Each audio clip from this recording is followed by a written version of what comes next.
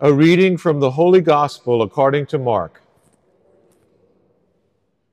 Jesus took Peter, James, and John and led them up a high mountain apart by themselves, and he was transfigured before them. His clothes became dazzling white, such as no fuller on earth could bleach them. Then Elijah appeared to them along with Moses, and they were conversing with Jesus. Peter said to Jesus, "Rabbi, it is good that we are here. Let us make 3 tents, one for you, one for Moses, one for Elijah." He hardly knew what to say.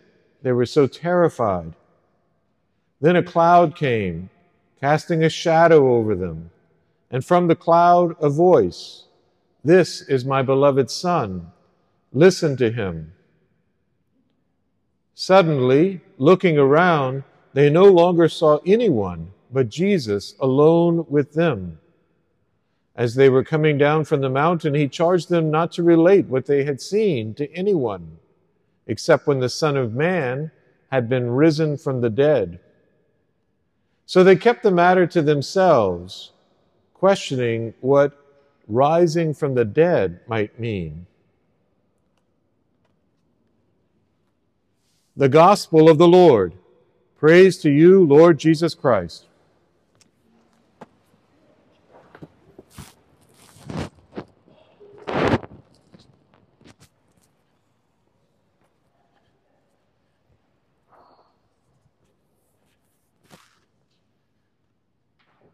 Can I fix you a sandwich?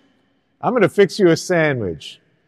I'm going to take the sweet bread of the good news. We'll start with that, and then we'll put a layer of the salty meat of challenging news. Then we're going to put another layer of even more salty, more challenging news. And then we're going to put another sweet slice of bread on the top. And the sweet and the sour is going to come together beautifully, you'll see. So first, the sweet bread.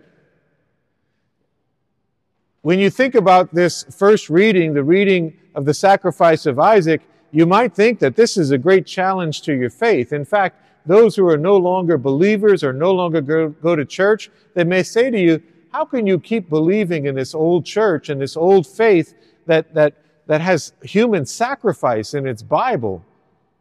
That's a worthy argument. But if you look at the reading carefully and you listen to the scripture scholars, they'll tell you it's actually a story about God stopping human sacrifice. All of the people in Abraham's world believed in human sacrifice. And this is a story about God saying, do not lay a hand on the boy. I will provide the sacrifice, God says. In the Old Testament, we get to watch the Israelite people grow in their relationship with God. We get to watch them grow spiritually, learn how God really wants to relate to them. We get a front row seat to their own growth. And here we are watching the Israelite people learning that they do not have to perform this terrible bloody sacrifice, that instead God will provide the sacrifice. And we know about God's ultimate sacrifice, the sacrifice of the cross. And so this is the good news. This is the sweet bread on the bottom of the sandwich. But here's the salty meat. Okay, fine. No human sacrifice. You probably knew that already before you came to church. But metaphorically speaking, spiritually speaking, it's absolutely true that God wants you to sacrifice, especially those things that are most precious to you. I'm sorry to tell you, this is the salty part. God asks us to make huge sacrifices, hard sacrifices, painful sacrifices, sacrifices of the things that are very, very precious to us.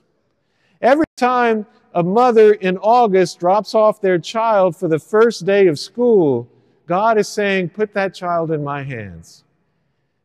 And I'm not a mother, but I think I can imagine how painful that must be, that one moment. Or when that adolescent gets the car keys. or the first boyfriend, the first girlfriend, or going off to college. All of these moments are moments when parents have to give up their child, give their child back to God again. Spiritually speaking, metaphorically speaking, it's absolutely true that God will ask you to give up your children. And those of us who don't have children, we're not off the hook, because we all have precious babies, don't we? We all have things that are so precious to us, that mean so much to us, that perhaps God might one day ask us to give up. Maybe it's about children, or maybe it's about our career, a career that means so much to us that we need to let go of. Or maybe it's our own health, our physical health, that's so precious to us, and God says, put that health issue in my hands. Or perhaps it's a living situation. You wanted to live in this house, in this town, and God says, no, I want you to give that up. I want you to put that in my hands. And hardest of all, of course, is relationships. We cling tightly to our relationships for good reason. They mean the world to us. And God occasionally says, I want you to give that up. That's a salty layer, huh? Here's something even more salty. We haven't heard the things that disturbed the Israelite people most about that story of Abraham and Isaac, and it's this. God named Abraham, Abraham. His name was Abram before. And Abraham means father of the nations. God promised Abraham and Sarah that they would be the mother and father of nations. God made this promise to Abraham and Sarah, and they waited a year, 5 years, 10 years, 15 years, decades. They became old, and then they became ancient. Still no parenthood. And then they had one son, Isaac. And Abraham said, finally, this is God's plan.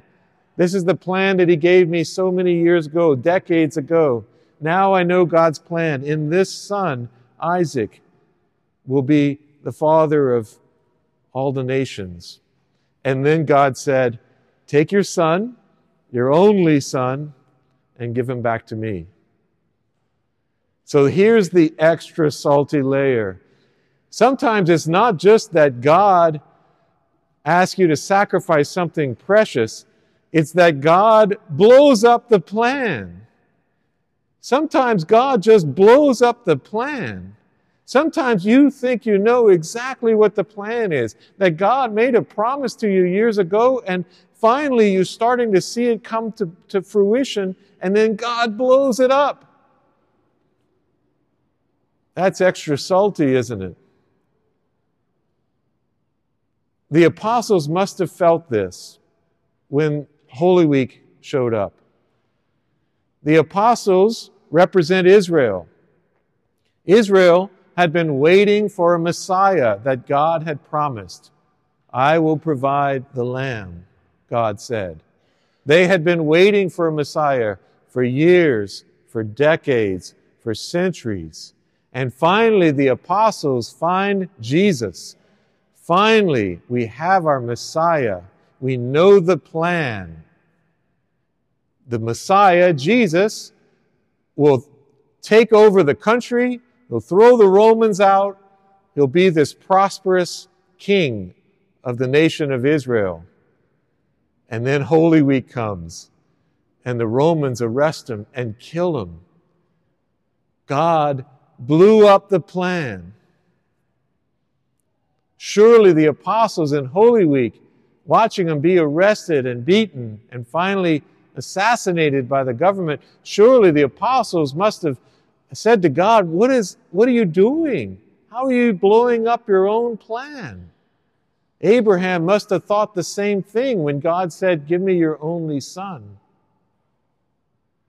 And now we come to the Transfiguration, the story we read in the Gospel today. This was only days before the Holy Week. Only days. What God is trying to do is prepare the apostles for this hard moment when he blows up their plan. And so the week before Holy Week, they go up a mountain and they watch Jesus become heavenly bright. Heavenly bright. And they see their biblical heroes that they know are in heaven conversing with Jesus. This is God's way of saying to the apostles, look, I'm about to blow up your plan. But it's because that was never my plan. It was never my plan for Jesus to be the king of one nation. My dream is cosmic. My dream is that this Messiah might be the Savior of the universe. And they at least internally get a glimpse of that in the Transfiguration.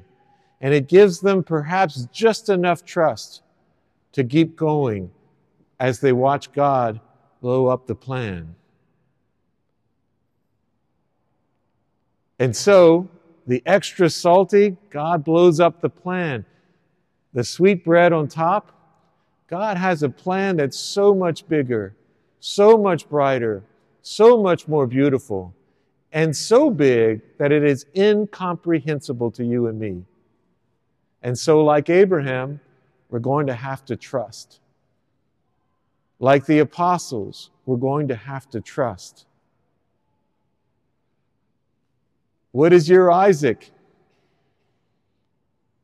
Maybe last week, last month, God said for you to give up your Isaac. Or maybe it'll happen this coming week, this coming month. And where will your faith stand? Will you remember that dazzling bright Christ and trust that God's plan is so much better than yours? And knowing that, will you say yes, as Abraham, as the apostles did?